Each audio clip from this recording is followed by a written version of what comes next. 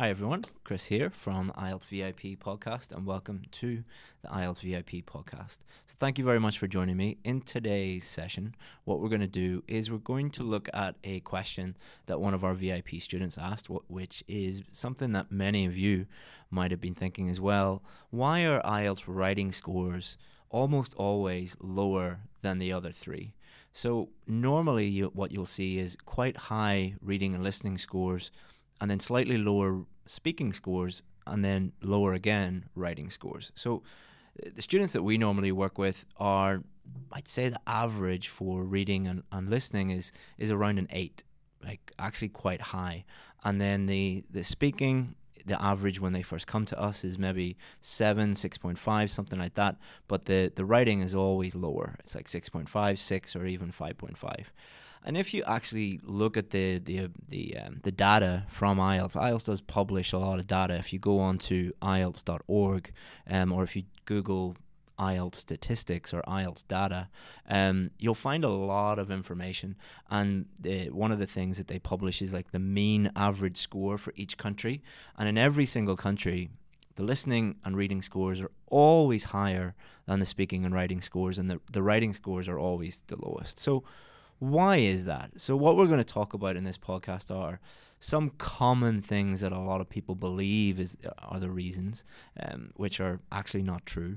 And then we're going to look at a very, very simple, real reason, the actual reason. And it will shock you how simple this is. And I haven't heard anyone talking about this. I haven't heard anyone coming up with this explanation. And when you think about it, it does become very, very apparent that this is the real reason. And then what I'm going to do is talk about what you can do to actually improve your writing scores. Because at the end of the day, we're not going to spend a lot of time, worrying about why this is, or, it might be this reason or that reason. At the end of the day, if you're listening to this podcast, what you want to do is improve your writing scores. So we're going to help you out with that.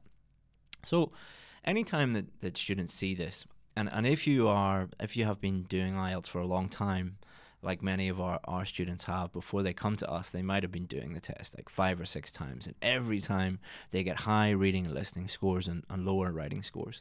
What tends to happen is students start to blame things without really having enough information to come to that conclusion. So let's talk about some of these. I would call them conspiracy theories. So there's the one that you'll hear regularly is the conspiracy theory that IELTS purposely lower your writing score so that you'll have to repeat the test and then they'll make lots of money. Now, let's think about this for a second. So what you're saying is that thousands of people, literally thousands of people that work in IELTS all over the world, working in hundreds of different locations, are all in on this scam, because it is a criminal scam if this is true. And in how many years has this been going on? And there's not one single piece of evidence, real evidence for it. There's a lot of circumstantial evidence, but there's not like a memo or any training, or a single member of staff has ever come out. So it's kind of like the JFK assassination conspiracy, or man didn't land on the moon conspiracy. Like, it sounds tempting to believe that, but it's just simply not true when you think about it logically. Myself, I know quite a few IELTS examiners, and I haven't heard anything like this where they purposely put the scores down. And the fact that the people that own IELTS are the British government, the British Council, partly owned by the British government, or it's a quasi governmental body. The University of Cambridge, IDP, which is associated with many, many very reputable universities all over the world, including a lot of Australian universities. Do you think they all are entering into a criminal conspiracy to get your $200? Like, I don't think anyone wants to risk jail time over this. So that one, even though many people will still believe that, they're the type of people that believe that, man didn't go to the moon or the earth is flat. The other reason that you hear quite a lot is that because writing is an examiner is looking at your essay or your task 1 response, because they are subjective, that would lead to automatically to lower scores. Well, I don't think that's true either, because you have to remember that the speaking test is just as subjective as the writing test, if that's your position. So why is the speaking test not as low as the writing test? So that, again, applying logic to a conspiracy, it kind of, it blows that out of the water. If that were true, then if people were being really, really subjective, that wouldn't normally lead to always lower scores. And if you look at the mean or you look at the averages, the writing scores are always lower than the reading and listening scores, the mean ones and the average ones. So if someone was just being really, really subjective, that would bring in a lot of randomness. So I wouldn't really put too much stock in that theory either. The third thing that you'll hear a lot, normally from people trying to sell you courses or people trying to get you to join their IELTS center or language center or review center, whatever it is, that there's some kind of tips or tricks or secrets that they have. And you just have to learn these secrets. You just have to learn these tricks and you'll be able to get a high score. And there's some like special way of doing the writing task 2 test and the writing task 1 test. Again, that's nonsense. It's just marketing. It's just them trying to say that because they don't actually know how to teach the test. They don't actually know what to do themselves. So they're more interested in taking your money than actually helping you. So I wouldn't believe people who tell you that either, that there's some special thing that you need to do. So those are like the 3 most common reasons. If you're watching on YouTube, what are the other reasons that you think? Let me know in the comments, and it'd be interesting to see what people think about that. I think those are the 3 most common things. But let's look at the real reason. Okay, so, and if you disagree with me, tell me. Like, if I don't mind entering into a debate with you, and I'll always apply logic to the debate. So I don't mind doing that. But here's what I think is happening. So what I want you to do is think about the collective number of hours you have spent reading and listening in English. So think about the number of hours you've spent listening to English TV, to movies, to radio, and when you're in class listening to your teacher, when you're in class talking to other students, all of that input that's going into your brain. Try and have a rough guess of how many hours that is.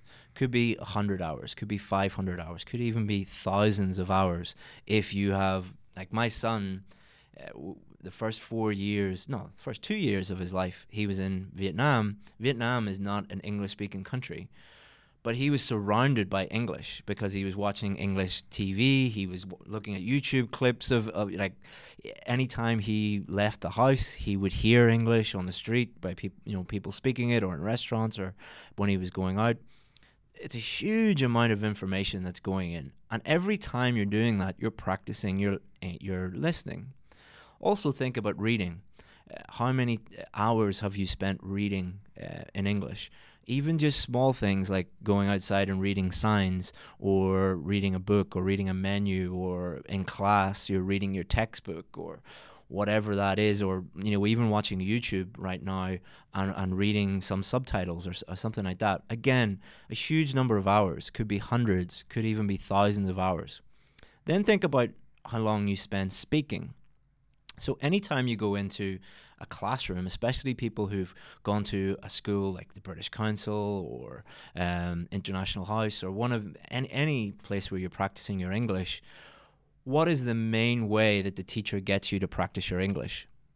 They get you to read, they get you to listen, and then they get you to chat about it. 95% of the time when you are producing language in a classroom, you're not writing, you're speaking. So and this is very common because of something called the communicative approach. That's the dominant approach for English teaching, is get students to talk and get them to interact with each other. So then compare that with the amount of time that you have spent with a pen in your hand writing English in a piece of paper. Then compare that with, take out all the texting that you're doing, take out all the just typing a little email, And think about the amount of time that you've spent writing an essay, writing an academic essay in English, or writing an academic report, or writing a letter, the things that you have to do in the IELTS test. The ratio between writing and listening is going to be massive. It might be hundreds to one, even 1,000 to one.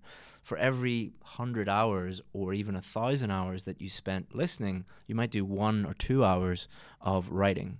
So why are writing scores lower than listening and reading and speaking?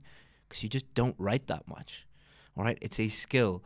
Like, imagine I played cricket for 1,000 hours, tennis for 700 hours, then basketball for 500 hours, and then I spent 50 hours boxing.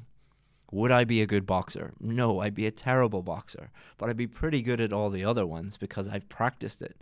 Writing is a skill, reading is a skill, listening is a skill, speaking is a skill. The more you do them, the better you become. Very, very rarely, if at all, do you practice writing in English, and especially not writing an academic essay or a report.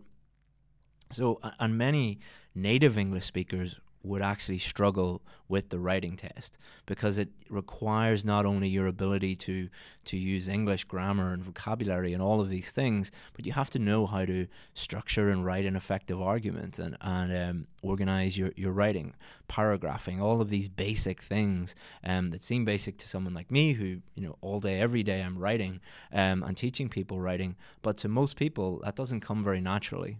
So, and it also comes down to the fact that a lot of English teachers shy away from teaching writing because students don't like it. All right. So anytime I was teaching, like in the British Council or any other school, and I would have a writing lesson, most of the students are like, "Oh, we just want to chat to each other. We just want to play games. We just want to do silly things. We don't want to sit down and write," because the classroom is silent for 45 minutes out of the hour, or if it's a 2-hour lesson, like an hour and a half is just you sitting there writing or me telling you what you're doing up on the board. So it's not the most exciting class in the world, and a lot of teachers just don't like that because they don't like for their students to be unhappy with them. They want to, please the crowd. So students don't get that much practice in class either. So it's just never taught, and even when it is taught, it's not really taught properly because many of the people teaching it don't know how to write either. So it is a something that's just not practiced, not taught well, and not taught often.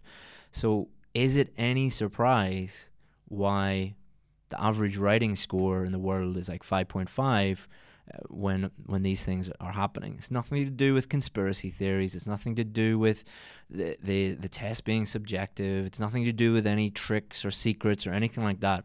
And if you disagree with me, tell me. Feel free to tell me. I'd love to engage with you and find out what you think about that. Just go onto our YouTube channel. If you're listening to the podcast, we publish these podcasts on our YouTube channel. Go on there and you'll find this podcast in video format, and you can comment below and let me know what you think about that. But it's kind of a waste of time, though, to debate these things. So anytime that I have a student who is constantly asking questions and debating this with me, I will debate it with them for a little while, but then at the end of the day, I'll say to them, is this helping you become a better writer? Is this helping you improve your IELTS writing scores? They kind of like, no, it's actually not. I said, okay, how about instead of debating this topic, we just find out how to get you better writing scores? And they go, okay, so let me tell you how to do that.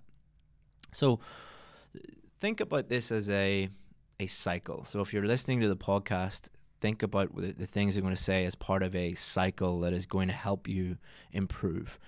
So the first stage is you need to learn, all right? You need to learn what to do. So one of the things that we do with our VIP students is the first thing is show that we have a 24 module course on IELTS writing, like 12 modules for task 1, 12 modules for task 2. And we start off at the beginning, and we're like, these are the different types of questions, these are the skills, this is how to write an introduction, a main body paragraph, conclusion. Here are all the different things you need to know. So you need that data, you need that know-how before you can move forward. Then the next stage, so the next part of the cycle is you're going to have to do those things. So you're going to have to learn what to do and then attempt to do those things. And you will fail at them. But that's all part of the process. It's like learning how to ride a bike. Your dad or your mum can show you what to do, or your brother or your sister, or big brother or big sister showing you what to do. But you're going to have to fall off your bike a few times. Right? That's a natural part of learning how to ride a bike. Okay, put a helmet on and make sure you're okay, but you're going to have to fall a couple of times. Same with a baby, a toddler learning how to walk. You have to learn how to crawl first, and then when you start to walk, you're going to fall over a couple of times. You're going to bang your head a few times. My son certainly did. Or a toddler, like a 4-year-old, my little boy right now, he's learning how to perfect his English and perfect his Vietnamese, and it's not perfect. He's constantly making mistakes, but he doesn't care about those mistakes. He's getting better all the time. So learn what to do, then do it unsuccessfully, because you can't go from crawling on the floor to sprinting immediately. So learn what to do, then do it, and do it unsuccessfully. Do it as best as you can, but you'll do it unsuccessfully. Now, if you stop there, you're not going to learn anything. The next part of the cycle, so learn, do, and the next part of the cycle is feedback. All right, so you're going to need someone to tell you where you're going wrong, because you might be doing it unsuccessfully, but you've no idea that you are doing it unsuccessfully. Like many people, if you think that you are right all the time, then you've no idea that you are wrong. Or you might just know that you're doing something wrong, but you don't know where, or you don't know how you're doing it. So you need feedback on your work. And for many of you, what you need to do is find a really, really good teacher to help you with that. You're not going to be able to learn something as specific as writing an essay by just figuring it out yourself. Very few people can do that. Like anything, why do we have teachers? Why do we have coaches? Principally to give feedback to people and show people the way. So that's the third part of the cycle. The last part of the cycle is improvement, knowing how to do it. So, and that's the final part of the cycle. And then you go around again to learn. So what do I need to learn now? Then to do, then to feedback, then to improvement, then back to learn. So let's think of an example. Something that you're going to need to learn how to do will be paraphrasing.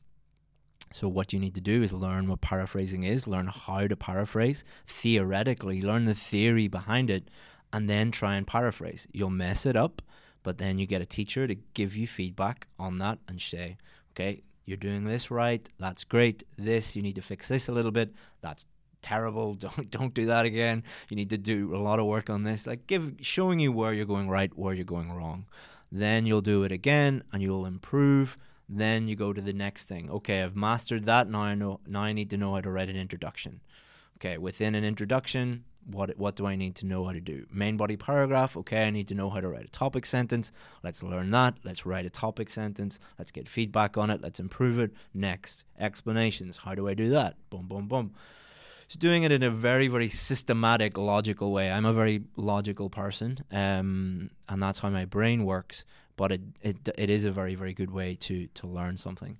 That's how you improve your writing. Obviously, you're going to need that input. You're going to need to learn what to do. You're going to need those lessons. You're going to need practice activities. You're going to need feedback on your work.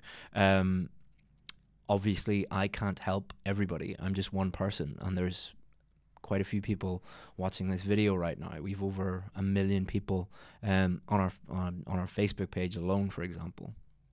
However, what we're doing at the moment is, so today is the 15th of November 2018. Is that correct? I wrote 2019 the other day for some reason. But normally at the beginning of 2019, I write 2018. Anyway, so what we were going to do on Monday the 19th, is it? Yeah. On the 19th, so if you're watching this before the 19th, we're going to do a new free course called IELTS Essay Builder. And what we're going to do in that is it's a 5-day course, and we're going to have 3 lessons, 3 tasks, and 3 feedback sessions. So there's going to be a lesson on how to write an introduction, how to write a main body paragraph, and how to write a conclusion. There's going to be a task on write an introduction, write a main body paragraph, write a conclusion, and then 3 feedback sessions giving you feedback on your work. It's totally free. Normally we charge hundreds of dollars for something like this, but we're doing it for free this month. And if you're interested, if you're watching the podcast, just Google IELTS Essay Builder. So if you just Google IELTS Essay Builder, and it'll be the first option. But you have to join before the 19th, because it starts on the 19th. If you're listening after the 19th of November 2018, you might be listening to this 2028. Hopefully I won't be teaching IELTS then. But if it's for the 19th of November 2018, then by all means join. We currently have 12,000 people who have joined already. We're going to close it at 15,000. So get in there. It's free. We've done it before, and it's always been really, really successful. So get in there if you want to improve. Let me know what you think about that. It's always interesting to see different perspectives on everything, especially why you think those scores are lower and what can be done about it. If you're on YouTube, let me know in the comments. And that's pretty much it for today. Thank you very much to everyone who has rated the podcast 5 stars. We've had nothing but 5-star ratings so far. Thank you very much. Thank you to everybody who has subscribed to the podcast. Subscribing to the podcast and rating the podcast and giving us reviews, that does really encourage us to create more and really helps the podcast out. Thank you very much, guys. And if you need anything else, go to our website, IELTSadvantage.com. So if you just Google IELTS Advantage, you'll find a lot of information on our website. We also have our Facebook page, our Instagram, our YouTube, wherever you normally hang out on the internet. Go and check us out there and subscribe or like it, and you'll get all our updates and everything. Thank you very much, guys, and hope you enjoyed that podcast. Let me know if you did, and look forward to hearing from you. Bye-bye.